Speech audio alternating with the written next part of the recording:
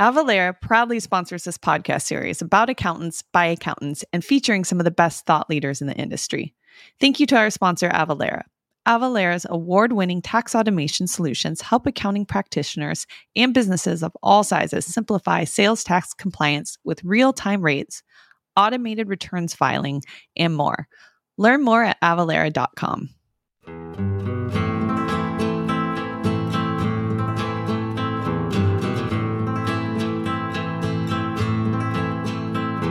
Hey everyone, this is Laurelyn, and you're listening to the Good, the Bad, and the Ugly Accounting Podcast.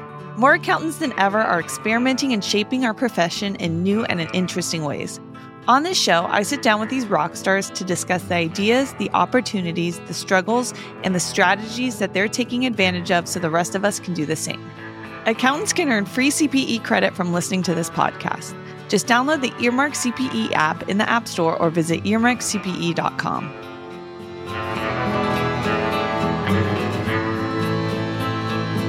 Hello, everyone. Welcome to another episode of the Good, the Bad, and the Ugly Accounting Podcast. Today's episode is about setting boundaries with clients and staff. And the guest I have to talk through this is Shana. Shana is the Chief Strategist for Shana Co. LLC, a CPA firm specializing in outsourced client accounting services and technology selection and implementation services. She and her team focus on using technology to deploy a proactive approach to client and staff management, which leads to success in business for her clients and her firm and leaves time for everyone to focus on family and extracurricular activities. Because this is such a part of her firm and what she does, I thought she would be the perfect person to discuss setting boundaries and expectations. So Shana has also received the Sage Circle of Excellence Accounting Award, twice received the CPA Practice Advisors 40 Under 40 honor, and twice selected as one of the CPA Practice Advisors 25 most powerful women in accounting. She's also a member of the Sage Advisory Board, the Thomson Reuters Onvio Product Advisory Board, and the Avalara Meta Influence Board. So we got a celebrity here, folks. So much. Shana, thanks so much for joining us today. Thank you for having me. I appreciate you asking me. Yeah. Can you tell us, kind of 10,000 foot viewpoint, where you started and how you got here? Yeah. So I have been in accounting my entire life, actually. I was born into it. Yeah. My dad is a CPA. My mom and dad had an accounting firm. Is it still active? Are they still practicing? Well, it is now because I have it. So it wasn't in my plan. It was not where I thought I was going in life, and we can certainly hit those highlights, but I am here, and it turned out to be a great life, really. And I'm very excited about it being what I have chosen for my profession. It's just not where I thought I'd be. So, but I have been in this the whole time. And I went to college to do anything but this. I did everything. I went to school, to go, be a lawyer, history major, went to Japan, took Japanese, thought maybe I'd do something in that, at a university there, came back home. And then in my senior year, I was like, I guess I'll just do accounting. So here I am. So then I went to work for a large firm, and for whatever reasons, then I came back to my hometown, and I did go to work for my parents and took over a firm. But let me tell you, that is not an easy process. Yeah. Things have changed. Dad started in the 70s, or really in the late 60s in accounting. Oh, wow. Yeah. And so then to bring a firm into, the whatever year that was, 2004 or something like that, to bring it up took a lot of work. Yeah. A lot of work. So I've been through many years of changes in the accounting industry. Yeah. And were they just kind of a traditional tax firm? What services were they offering? Yeah. So my dad came from one of the big 8 firms at the time, and started his own firm. And they did what I would call from the cradle to the grave accounting. What do you need? From the time somebody comes in and they need a tax return, and they have a business, and then they have kids, and then they raise those kids, and they put those kids through college, and those have businesses. And then how do we take the businesses and pass them down to the children or sell them? Whatever it is, they did it And he came from an auditing background originally, so he did Okay. reviews, he did everything. Mhm. So we had to stop that. The world's different now. That We was gonna be can't my do it next all anymore. question is kind of how has because I'm like, of course, the topic of this episode is boundaries, and I'm like, holy moly, like that's what I keep hearing in my head right now is that wow, it doesn't sound like there was probably a lot of boundaries in place when that was going in terms of like whatever you need, we will do it. Whereas, Yeah. like, I would love to know where you're at now. Like, how have you transitioned that kind of just like broad view? Yeah, we just don't take everybody as a client anymore. Mhm. I will refer people to others CPAs around me. I have no problem. We no longer accountants historically, CPAs historically have seen other CPAs as competition. I think a great word for that now is co-opetition. We cooperate with each other, and Yes. there's a little competition, but really, if you don't fit me or I don't fit you, that's fine. Let me send you someplace else. We're all going to be happier for it. We've Mhm. also changed our services and really honed in what kind of services we want to do Mhm. because I think when I took the CPA exam, even I remember looking at my dad and saying, "There was no FASB when you took the exam, Dad. Things are different."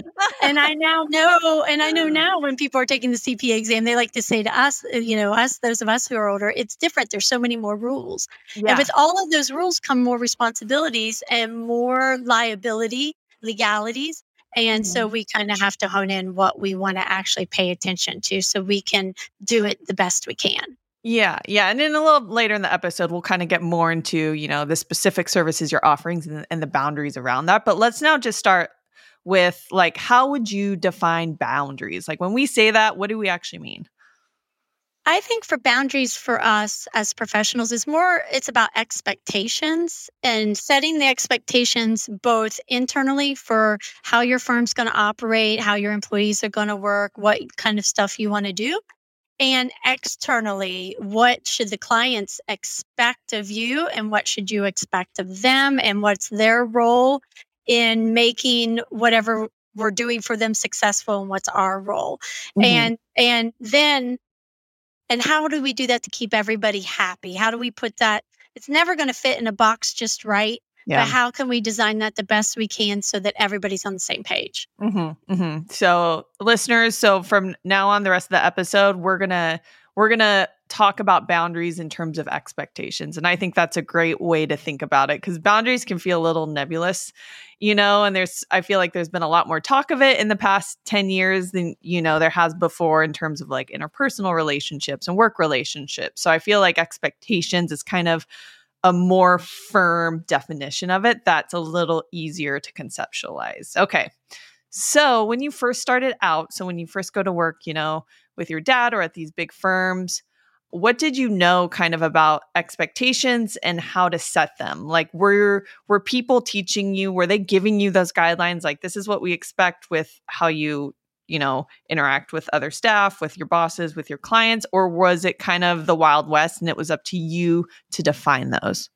So I started out with an amazing larger firm in Charleston, West Virginia, and I couldn't have worked for a better firm. I interned with a great firm in college that was wonderful, and when I got out and really cut my teeth in being responsible in Mhm. the larger scheme, I couldn't have asked for a better firm. That firm, their idea of boundaries, though, like all kind of bigger firms in that time period, was here's your handbook.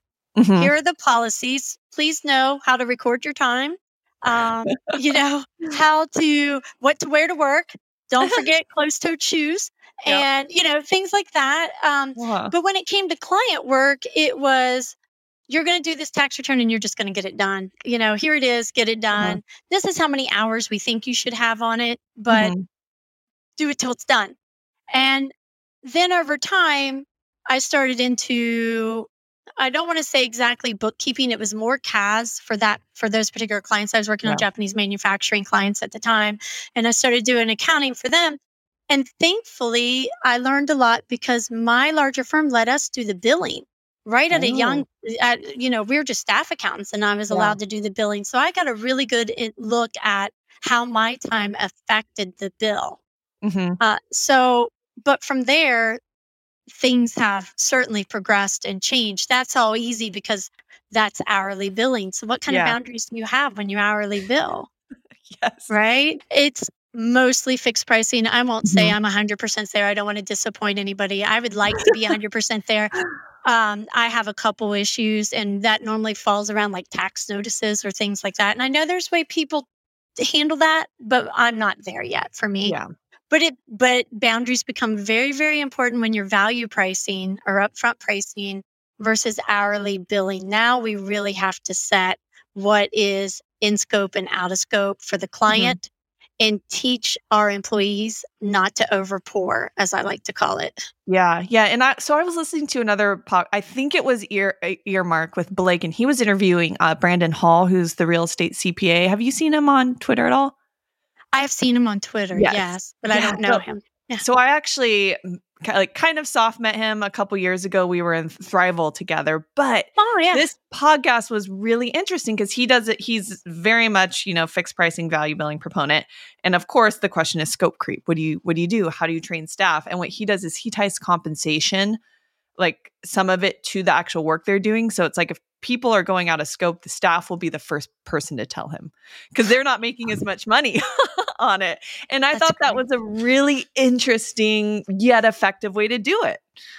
Yeah, I think that is people get confused that with value pricing that you're just throwing a price out and then you just do the work and you maybe monitor the amount of transactions. Mhm. But you really have to monitor on the employee side. I think it takes more effort to manage Yeah. employees when you're value pricing than Mhm. it does when you're hourly billing because you just kind of get to throw that burden on the client Yeah. when it's all said and done. You don't get to do that when you're value pricing.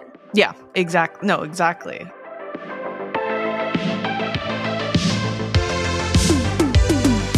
Avalara helps businesses of all sizes get indirect tax compliance right.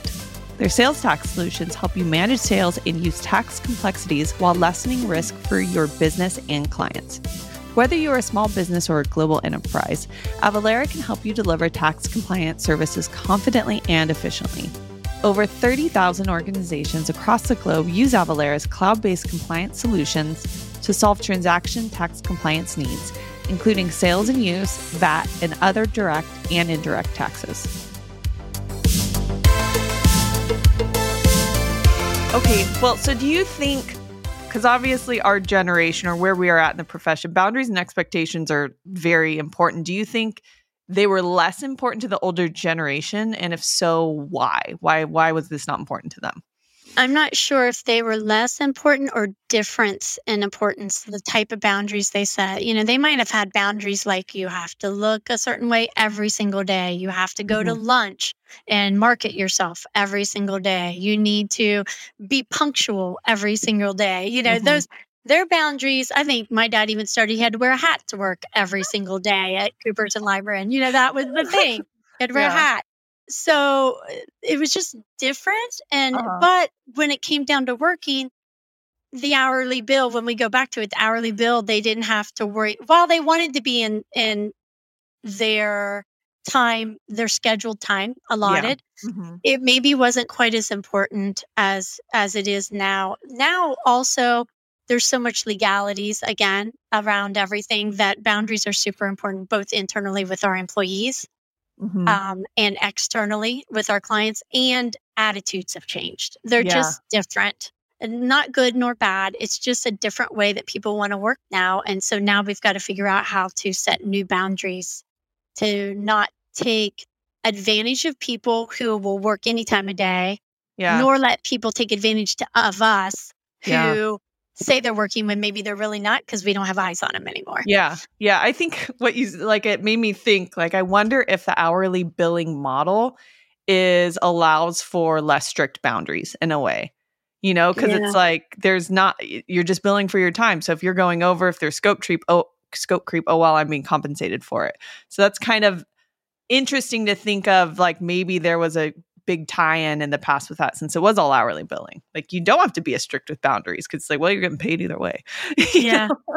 Yeah, and clients generally wrote the bill, right? They may feel bad after the fact, and maybe next year they go find somebody else, but generally they don't. Yeah.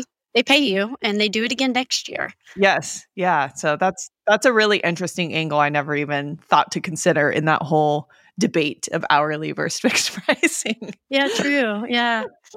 Okay, so what are the different ways, and you can speak, internally in your company, is how are boundaries and expectations, like how are those set and communicated with employees, first when they're hired and then also on an ongoing basis? So this is something that's really changed over time, I have to say. I came from a firm that, while it was wonderful, was somewhat strict. Like I said, they had a handbook and we paid attention. And then I came into a small firm and I wanted to run it the same way. And then I realized this is silly. These people don't operate this way. I mean, I've got like 3 or 4 people in a hallway. I can just yell down the hall and hit everybody at one time, and it just I started thinking I don't have to run this like it's, a huge firm. Yeah. And so then I got real lenient. I got on the Mhm. opposite side of everything. And then I realized that was hurting too. Like I was like, "Oh, yeah, you'll get your time in, whatever. Just make sure the work's done." And we're still kind of that way. I'm Yeah. not real I don't worry about what hours you work and that kind of stuff. I worry about the workload. But now we've got some new issues because now we're bringing in remote workers. You're in various Mm. states. I have workers in 5 states. Mhm. And so I have 5 different sets of laws I have to contend with in those Oh, states. geez. Yeah. And so it's just a whole different way of working now. So I've had to figure out ways to set boundaries. I also don't know those people as well. They're not in my office every day. We don't have a Yeah. personal relationship the same way I do with people that are in my office. Mhm. So I have to find a way to say, I really trust you, but I have to cover both me and you in case something goes wrong. And so Yeah. now we're setting boundaries, a lot of HR boundaries and Mhm. communications boundaries. Mhm. And are those, like, when you usually do that, are those written down and, like, are they signing them, or how are they documented? Yeah. So I had a really hard time. It's really hard to find HR attorneys in our price point for small firms, Yeah. right? Like, Yeah. it just gets really expensive to review all those documents. And so I've utilized technology to do my back end of my HR and hired a tech company, an online tech company, to do my HR. And Mhm. now when I onboard an employee, my personal HR person who I talk to quite regularly, it's not just chatting on the computer. We have a telephone conversation every week, Yeah. if I need her. She helps me with my onboarding. We've designed policies. We send them out. They sign each policy. So every single thing they know what is expected of their attendance, telecommuting, automatically the work jobs, what do you want to say? The postings that you're supposed to post of your state laws. Yeah. I don't know what's happening in Missouri. I'm in Right. Ohio. So or Nevada, or for that, whichever state. And so they take care of that and they make sure, this person lives in this state. Let's make sure we have them posted with all these things. Mhm. So that's very different than before. We might have just had the workers' comp certificate, on the cork board in the back, Yeah. and that was the end. But Mhm. now we have to be careful. There's all these postings in these different states. So we've had to actually hire an HR firm to help us with that. Yeah, yeah. How do you then, because we talked, kind of circling back to, like, okay, you're primarily fixed fee or value billing, and now that becomes more employee management than client management. What, like, mechanisms in place do you have for that to make sure, they are doing what they're supposed to do when they're supposed to do it? If it is, you're partially remote now, you can't just be looking over their shoulder. And No, so how do you manage and track that? we really have to look at work product. Here's your stack of work. Here's what you're supposed to be doing. Did you get it done, Yeah. in the allotted time? Or not in the allotted time, but I mean, time like I wanted it done by Monday. Was it done by Monday? Did Mhm. you get these things done? And we really have to pay attention to who is going through and picking up jobs. How Yeah. much are they getting out? Those kind of things. So in that end, we've had to implement some communication systems and planner workflow systems to Mhm. watch how everything's going through and who's picking up and putting down items and actually getting the work done. Yeah, what tech are you using to enable you to do that?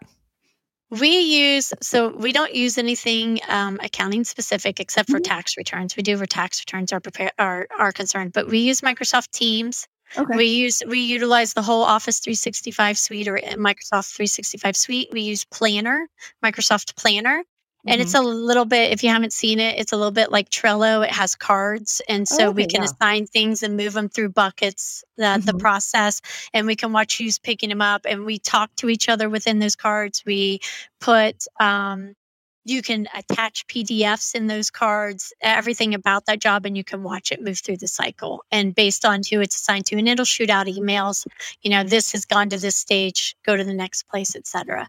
Yeah. So, and we love it. We absolutely love it.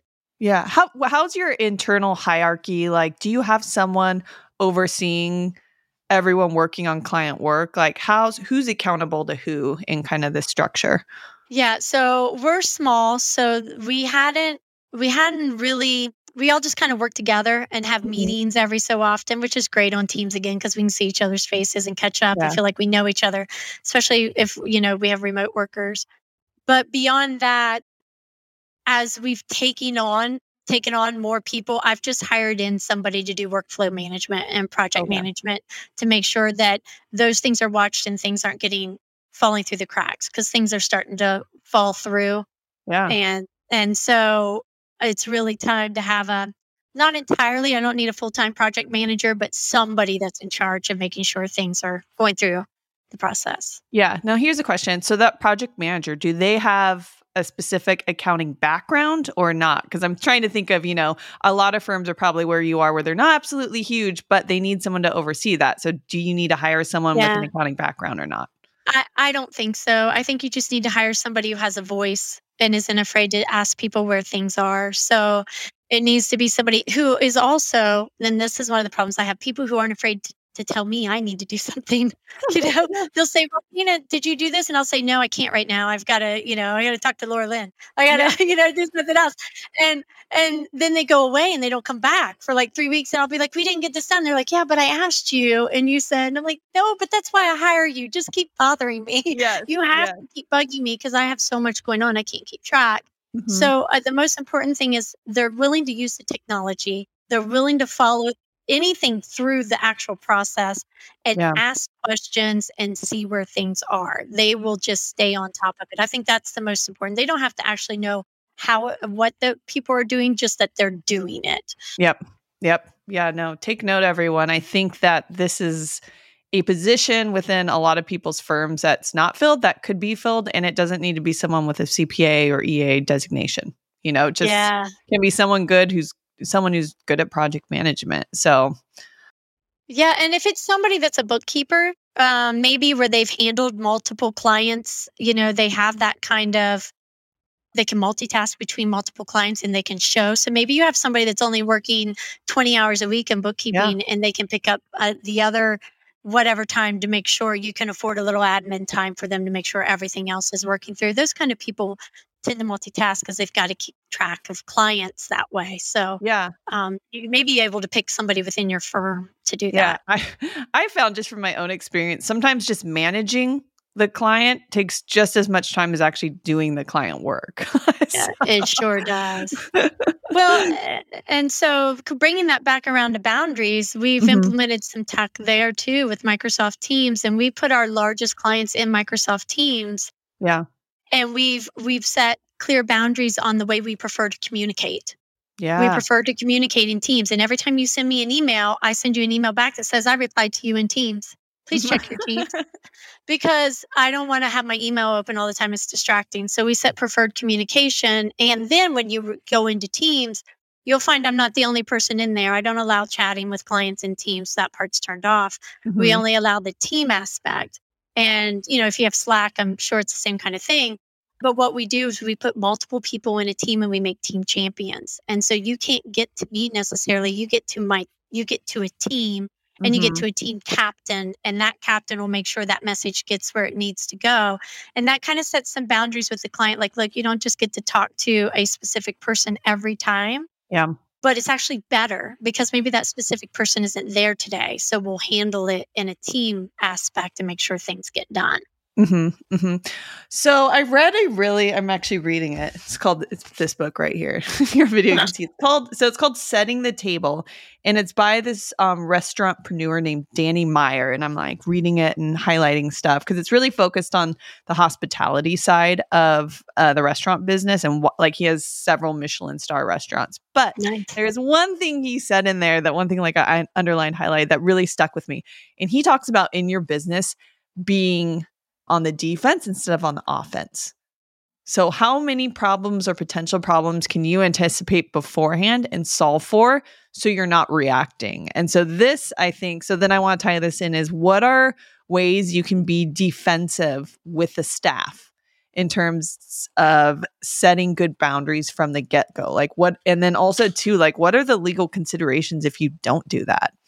Yeah. So that was my big fear and why I finally hired a HR company of some sort, Who because do you use? Do you mind sharing? No, I don't mind. I use Bambee. I heard about it. I researched like mad. And then I was like, I don't know. Let's try it. Cause I don't have HR attorneys where I live necessarily. I'd have to really research and I was like, let's just go and check it out and see. And it turns out it's been fantastic. It really has. So, I haven't used them for a huge amount of time, but that's my question, right? Like, I don't really know these people. I come from a town of 3,500 people. My employees, I generally know who they are, who their aunts and uncles are, their cousins. I know where they went to school. I know if I can trust them or trust their kids, but I don't know these other people. And no matter how much I interview them and I think I love them, I don't know how that's going to result. And so that's where those kind of boundaries have had to come in with the HR company and such. So on the defensive side and the legalities, because those are so many unknowns to me, I don't want a very tight atmosphere, very boundary. Like I don't want it like this. Like my dress code is look like you didn't just wake up. I don't know if I would pass that. So, well, today you're good. I don't know about it. But some people's dress policies, like I said, when I first started out, were like closed-toed shoes. One of them I worked at, we had to wear a hose, just, all those things and those, no sleeveless, sorry. Those kind of things. I was at home on my first day of work at one job because I had a sleeveless outfit on one day. And you were when I was in college. We're doing it. Yeah, that's right. And I was young then. So, but at any rate, those things are all different now. And I don't know what the legalities are. And so these people help. But because I don't want really tiny boundaries, I've tried and look at it as what can we do? What problems can arise? What is it that I want to solve? What is it that I really want to have happen, not solve? What is my main goal? Whatever it is, what's my main goal? So like, I know this doesn't have anything to do with accounting, but let's talk about the way somebody looks. My main goal is that somebody doesn't think that I just pulled you out of a dumpster to work for me and you don't know what you're doing, right? I don't know if that's nice to say, but that you just show up and look okay, So that's my goal. But do I really have to define everything around that for that to happen for you? Just because somebody else wants to dress the nines and put lipstick on doesn't mean the next person is going to do that. And that's okay. There's just some kind of professionalism I want involved. And if you listen, I think GM came out with a thing like that where they don't actually have a dress policy anymore either. They were like, look, the more decisions we take away from people, the less they use their brains to decide right and wrong. And so the same concept here, if I'm telling you exactly what you can do, you can look just as bad with all the things I tell you to do as you can without them. Yeah. And so, and this is a horrible kind of example because dress policy is I'm not a biggest fan of those, but the idea is I want to give you as much as you can to use your brain and think about, what your clients want, dress for the part, who's the client you're talking to, what do you need to do, those kind of things. So you want your boundaries large, but go back to your original question. What are we trying to solve before somebody complains? Does it need to be this tight? Maybe even if I think it needs to be this tight, does it really, what are the people around you going to say? And then let's come up with something in the middle and solve that before it even starts. And it's funny you should mention restaurants. I've owned a restaurant and a bar in my life. Yeah. And so those were the type of things that I would talk about, like on the front end service and hosting and those kind of things. Like, look, when you're not standing here, people are already mad. And so you Mhm. need to get back here and solve that before they're mad, or when they're seated. What can we do when they're seated and the waitress doesn't come out because she didn't know they were seated? Well, what if we can get some software in place that turns the table a different color or Yeah. something like that? What are the problems we can solve? And you can do that in accounting too. Same thing. What can we solve? Mostly it's communication in Yeah. accounting. Yeah. Did you know that 52% of accounting practitioners, large and small, still rely on spreadsheets and manual processes for sales tax compliance? Why not move your accounting practice to the 21st century using Avalara for Accountants? The Avalara for Accountants automation platform helps accounting service providers of any size grow their service offerings with sales tax prep and filing, transfer pricing, research, business license management, and more. Scale your practice efficiently with award-winning automation that brings efficiency and accuracy to sales tax compliance. Want to learn more? Email accountants@avalara.com or visit avalara.com.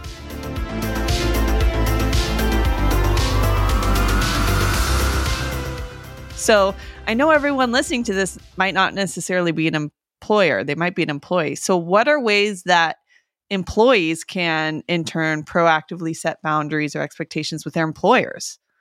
Yeah, I think the big one there's probably communication these days. We communicate Mhm. 24/7, and we tend to communicate however we want, when we want, in any way that we want. And while I talked about setting communication boundaries with my clients, people tend to communicate with their employees like they own them Yeah. and their time. And maybe back in the past that was more prevalent, like that was okay more, but also we didn't have the access that we have to people. Yeah. So, now we have all this access, it's different. So, if your accounting firm doesn't have a communication policy when it's okay, and how to communicate and preferred communications with employees, they should. And Mhm. and as an employee, you should ask for that. So, in our case, when we put in Teams, I was very adamant, like, look, one of the reasons I put in Teams is during tax season I get most of my work done between 10 p.m. and 1 a.m. And I'm going to shoot you a Teams message, Yeah. and I'm going to do it.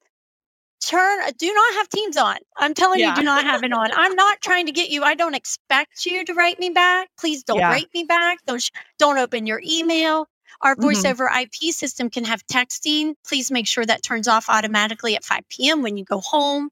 Um, Yeah.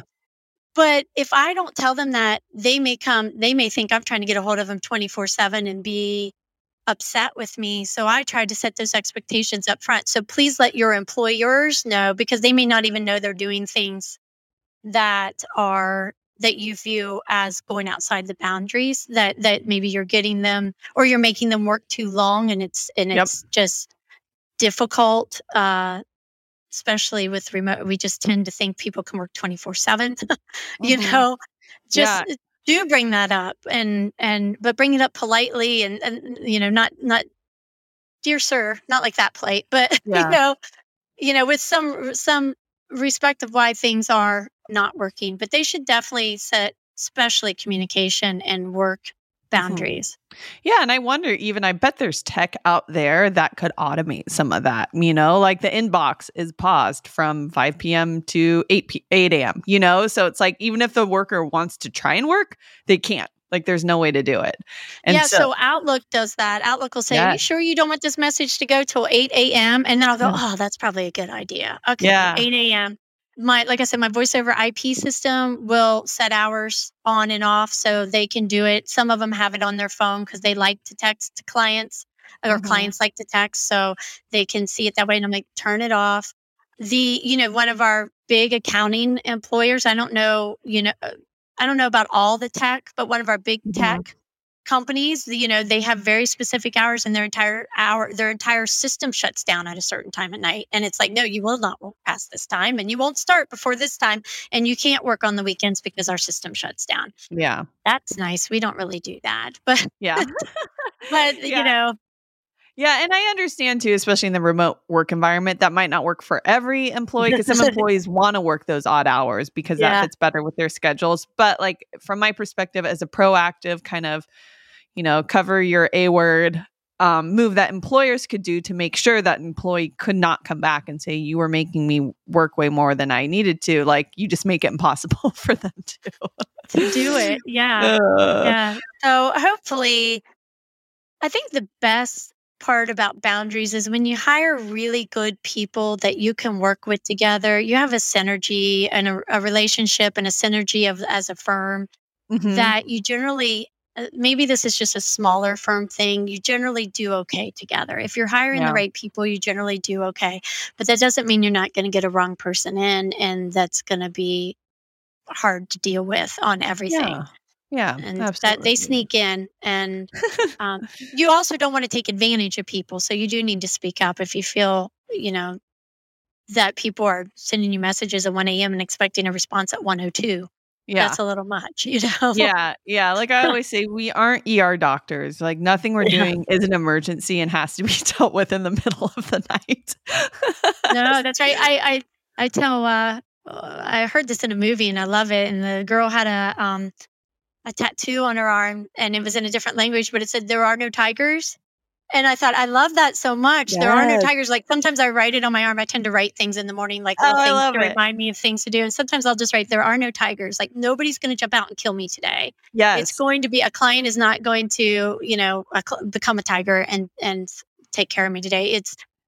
We're all going to make it through. There are no tigers. And so at 2 a.m., there's still no tigers. Yes. We're going to be okay. Oh, I love that. That'll be my next tattoo. So I love it. I love that saying oh. so much. Okay, let's pivot kind of to the other side of the boundary expectation equation, which is external with Mm. clients. So let's kind of walk through the timeline of engagements and talk about, kind of in each step, the different ways boundaries can be set. So I feel like the first one is before the engagement even begins. So what are things you can do before you even have a client sign an engagement letter to start setting those expectations and boundaries up front? Yeah, so I think what's important here is not to bring a client in and go ahead and set the expectation that you're going to tell them everything in your first meeting with Mhm. them. Mhm. Okay? Because you're already giving everything away or telling them all the things you could do. Even if you're not telling them how to do it, you're telling them all the things you could do, and you're already just kind of vomiting your processes to them, and they're going, "Oh, Yeah. yeah, okay." And they're in their mind, they're getting all this. And then that's how you're going to work from then on out. That's what they're going to think is going to happen. So it's very important in the beginning when you're talking to them to set the boundaries right away in that, okay, first let's fill out this form. Let's get you an appointment. I'm not going to tell you everything on the phone. Now that we have an appointment, let me listen to you and see what's happening. And then let me take time to process that and give you back what we can do. Yep. So I think that's the Mhm. very first thing to start with is just not, and that's hard for me. If you can't tell, I like to talk a lot. So that's really hard. And I have to mindfully do that. Yeah. Yeah, I've heard people say, what's that? It's like hire slow, fire fast. So there's firm owners I know who will intentionally make kind of that onboarding process slow and a little bit, dare I say, burdensome to the client, where they actually do have to show some initiative of what they're doing and go through your process and not try to skip steps, because that will be an immediate Yes. red flag if they're trying. I don't want to fill this form. I just want to talk to someone. I don't want to do this. I just want to skip there. So, Yes, yes. I saw somebody's site the other day, an accounting firm, and I loved it. I was referring a client to them actually for a job I didn't think I was the right person for. mhm. And the onboarding or the questioning, I loved it. It was one question at a time in a form. What is your name? Enter name, hit send. What state are you in? Hit send. Like it was one thing, and not just a PDF form to fill in and send. And I thought, this is going to take a while, but I kind of like it because it's making them understand you're going to go through a process. This isn't Yeah. just call me up and get everything I can tell you in 5 minutes and then hang up the phone and or 20, whatever, bend my ear and then run away. Yeah. This sets the expectations for how we deliberately work for the rest Yes. of the time. And I took notes about what they did. I was like, I really like this. And I actually have a trick. So if you are in like a potential client meeting and they're asking you very specific questions, a really way to redirect that is go, oh, that is such a good question. Yeah, that's something we can totally discuss and talk about when you become a client. Yeah. So you get really excited and like, oh, that is a really good question. All right, once we're a client, we'll talk about it. Yeah. I love And it. it works so it works so well. And it's like, and you don't come off as kind of like, no, we're not going to talk about it. Like you're coming across as excited and willing to work with them, but just not yet. So that's Not my yet. Not until you sign and understand the responsibilities of that. Yeah, yeah. exactly. Okay, so then let's talk about kind of expectations within the engagement letter. How detailed do you get? Like, are you just covering like these are the deliverables? Or are you going so far to like communications expectations? Like, how far do you go? So my engagement letters are large. Yes. My engagement letters are not one page, not for my tax, not for my 1040s, not for businesses, nothing. My engagement letters are large. They cover quite a bit. And I just say, hey, look, I had a client one time who's an insurance agent say, look, this is really long and it sounds like you are putting responsibility on me. And I said, yes. And also, remember when I bought that insurance policy, all that paperwork I had to sign? Yeah. Same. This is no different. And so, if you have foreign transactions, I need to know. If a partner leaves, I need to know all these different things. So, but beyond that, let's talk about CAS services because that's where we get into, we kind of know tax returns, right? Some things might pop up. But CAS services are where you can really go beyond scope and really hit some boundary issues. And so with those, we define the number of transactions. We define, how many accounts payable will pay for you, how many checking accounts you can have, how many employees you can have at this rate. We really set it out. We are going to do 1099s and there's going to be up to this many. And if a client tells me they have 20, I may say, okay, we'll do up to 25 or 30, just in case. I want to give wiggle room. If they say they have, it just depends. Whatever they have, we'll figure it out. If they have 5 employees, but they look like they're growing, I might go ahead and set it at 10 and charge them somewhere accordingly. And then if they hit 11, I don't really say anything. 12, I'd start to watch and then I go, okay, and then I push the letter over. And on the back of my engagement letter, there are appendixes. And the appendix A is, this is the work. This is the day it's delivered. This is how I expect it to go through the process with me. Appendix B is, this is what a change order looks like. Yeah. Mm-hmm. And if you just went from Formica countertops to granite, you have a change order. Yeah. And so the same thing here. If you went from 10 employees to 15 employees in your payroll, then we have a change order. And I'm going to change the price accordingly and send you this change order. And we're going to agree on a new price on this change. We're not going to redo the whole engagement letter. Yeah. But we're going to just amend it with this change order.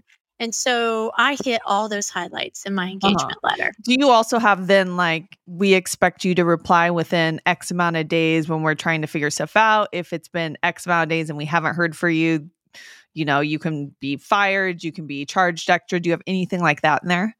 So I don't, because I deal with a lot of small businesses and small clients and I've kind of let it go. But that being said, we had this conversation last week. Yeah. And I said, okay, people are really slow and it backs us up and that's not okay. Yes. So we're currently writing a plan to set the boundaries on that. That's our latest thing. How are we going to say, this is how our time period works. And if you don't get it in this period, then we move on. Yeah. And we close your books like this for the month. And it is what it is. Now we can go in the next month as part of our work and see, and fix it. Because ultimately I'm going to be saddled with it anyway when I do the tax return, right? Because I don't just do bookkeeping. So I can't totally write them off because I'm going to get to the end of that.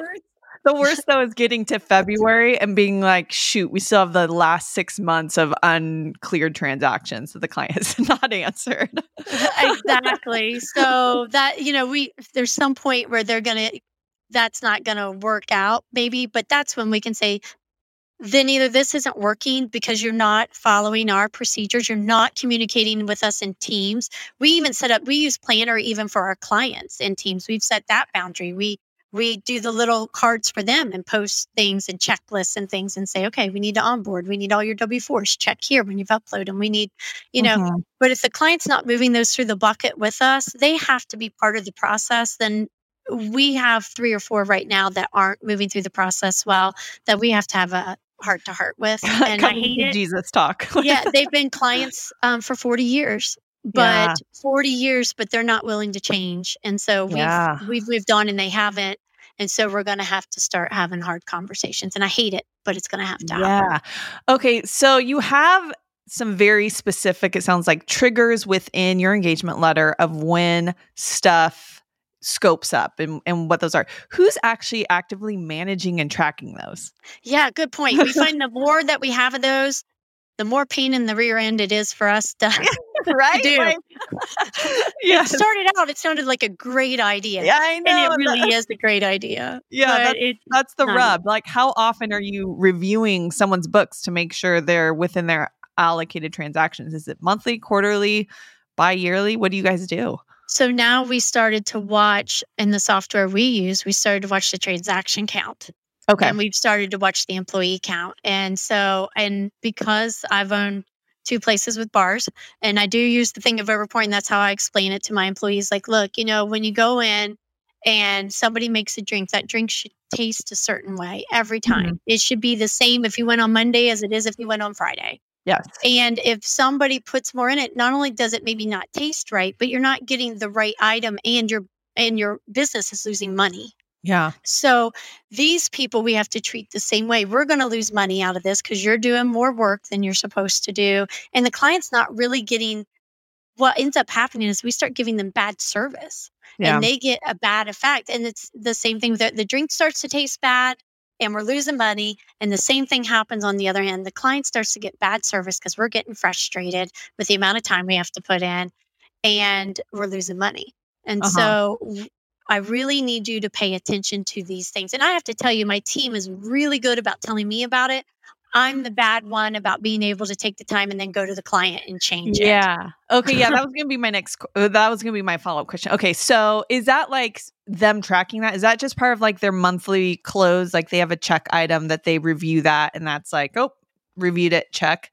But then that falls on you then to actually follow up the client. They're not the ones reaching out to the client about it. Right. No, so one of the other boundaries things is we've historically, the same person, because we're so small, takes care of everything for a client, right? Yeah. Totally.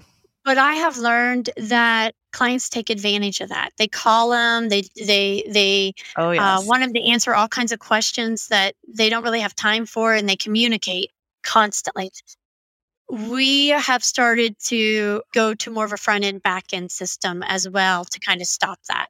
So the person on the front gets the questions and the person on the back is doing the work and communicates it to the front. And then that way it really just kind of closed down the client a little bit because they just don't call every 2 seconds. They try to answer everything because I'll say, I have to relay this to somebody else. So I need you to answer in this time frame. So we've started to set those boundaries because otherwise there really is no boundary. They just pick up the phone and start or send an email or do whatever or try to bypass the team system or talk directly to them. And so we've kind of cut that. Yeah. So in your engagement letters, is that usually like these ongoing client accounting services you offer? Does that include unlimited communication or is there any type of cap on that? Yeah, so far the way we've done it is as long as it's within the scope of whatever we're doing, we're fine. Okay. But if it's something that requires any kind of research, pick up something else, an extra 15, 25, 30 minutes, I've got to go through and find something or do something else, then we may need to talk about whether this is even in scope and if this is a separate project. But if it's a one-off phone call, I give unlimited. I've tried the thing where it's like, well, once a month we'll talk on Thursday at 10 a.m. And people don't have anything to talk about on Thursday at 10 a.m. They got something to talk about when their bank feeds break and we need to solve something right then. Yes. And that I feel is like a whole nother episode in itself of like, if you have these ongoing scheduled meetings with clients, what do you talk about at them? Because there's not always something to talk about. So that, like I said, that could be a whole other episode. Yeah. So that's really interesting kind of designing that. But okay. So these two are kind of hand in hand well, first off, I'll ask you this. Have you ever fired a client who's constantly just pushing against your boundaries and not respecting them? Yes. Definitely. We have, you're just not a fit. And it's sad because you try and I'm overly nice. I'm too nice. Yeah. I'm not confrontational. And then I go off the other end, And then all of a sudden, but it takes a long time. Okay, that's what I was going to ask. Is it like 3 strikes and you're out? Like, how much grace do you give them before you're like, all right, we're done?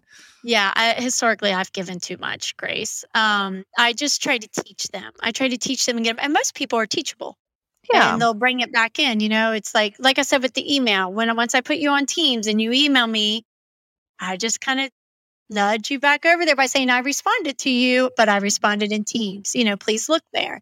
And most people will get back on track, but occasionally there's some that aren't. And that kind of goes, it's just time to let go. And really, it's not even me that I worry about so much. It's my team. They step outside boundaries with my team. And I've had a client not speaking kindly, the boundaries there.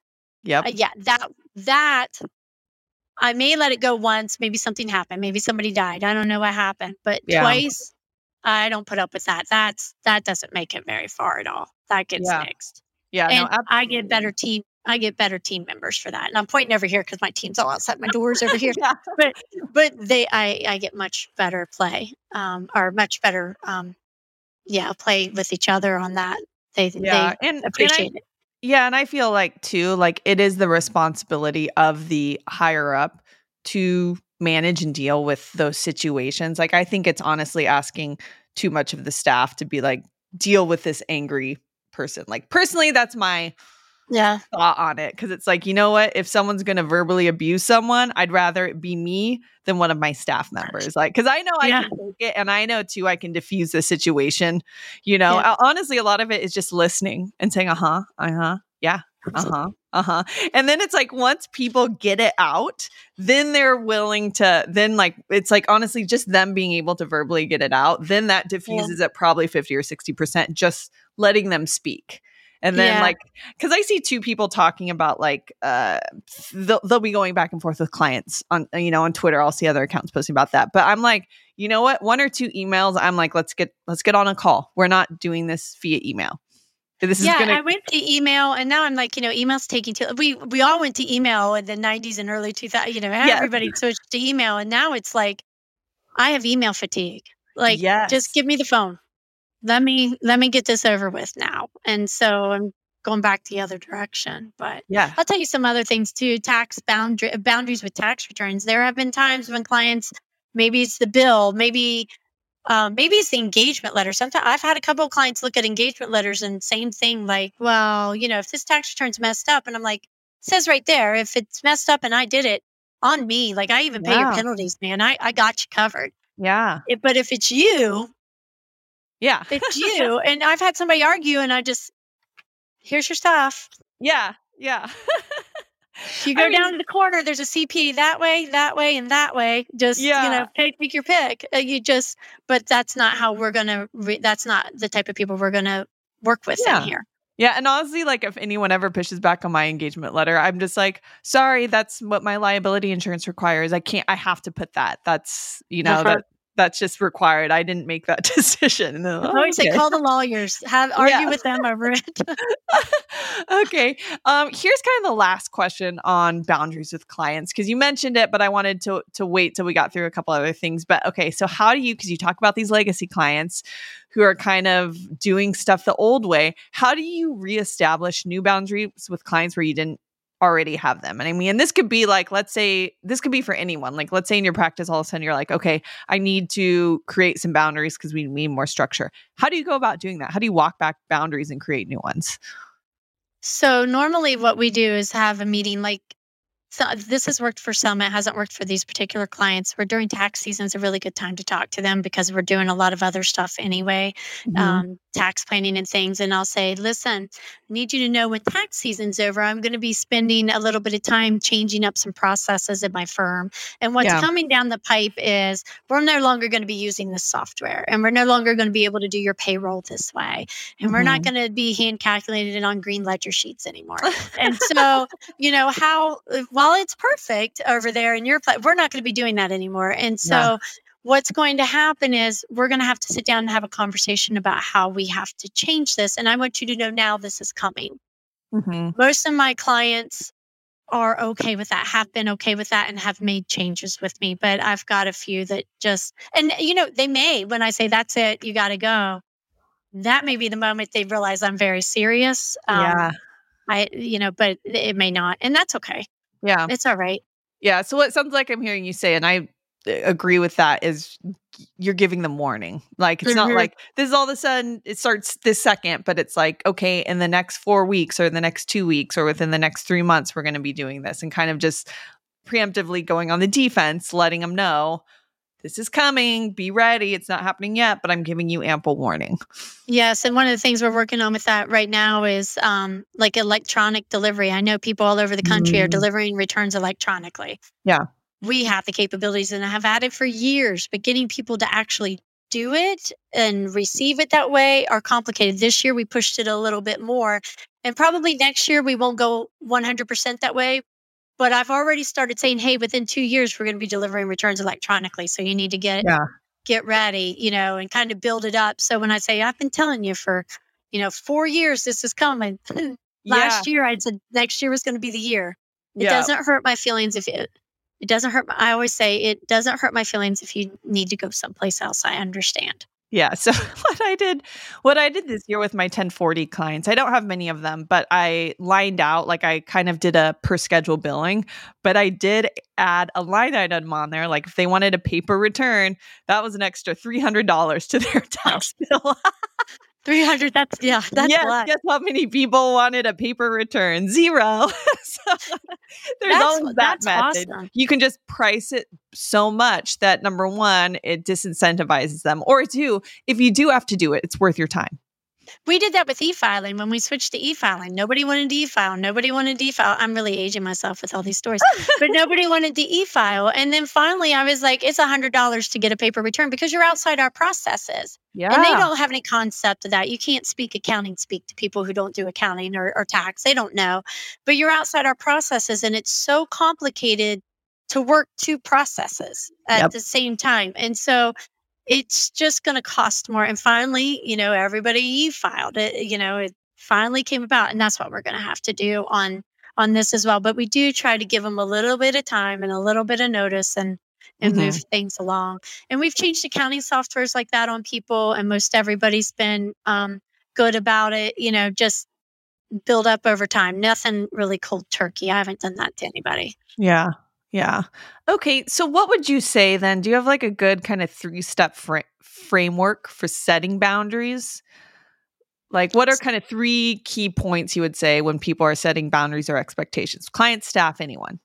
Yeah. I think the first thing is to define what it is you want to accomplish. Really define the goal of what it is you're trying to accomplish. Forget boundaries. Just what is it you're trying to do in general? Is it the tax return? Is it the delivery of something? What is the goal? The second part is, what do you think the boundaries should be? And what does the person receiving the item think the boundaries should be on the other side? Think the boundaries should be. And then the third one is to actually find the workable solution, which probably isn't exactly what you think it should be, but it won't be exactly what they think it should be. So you need to define it, work through who's involved in it and what their point of views are. And then set what the actual workable boundaries will be that people should be happy with. Yeah. And you're going to have people be upset either way, but at least you've tried. Yeah. And I think we fall prey to this in our industry a lot, is like that we are so far removed from who the client is and what the client knows, is it's easy for us to say, we will deliver this service for you. And that does not mean the same thing to us as it means to the client. And so then they get confused over what the actual deliverable is, because they don't actually understand what you're doing, how much time it's taking you to do it, or whatnot. Like, I feel like we fall prey to this a lot as providers. And there's no more that giant tax return that's like this thick that I used to be able to print out and be like, look at all these numbers. Slap it down. Yeah. It's like huge and I can't do it anymore. And now, and all the extra pages, because I used to say, hey, look, I know this isn't part of the tax return. At first, I thought those extra pages were stupid. And then I realized they really weren't. It's not part of the tax return, but there's all this information we have to go through to get here. And now we don't have any of that. Now I just say, log into your portal and make sure you electronically sign the thing. And Yeah. I don't have Yeah, no, it is hard in this tech world. Like if they're not holding something in their hand, they're like, okay, what did I actually get? What am I paying for? So I think in general, accountants could be better communicators. Yeah, well, and that engagement letter, really defining in your engagement letter is very, very helpful to go back and go and say, look, these are the things we're doing for you. We said specifically which states we would do, which withholdings we would do, which sales tax returns we were doing, et cetera. And at least you have something there you can point out and say, no, we're really doing all this stuff. Yeah. You just don't see it. It's happening in the background. Yeah, exactly. It's like, trust me, you don't want an email every time I complete something for you. No. No.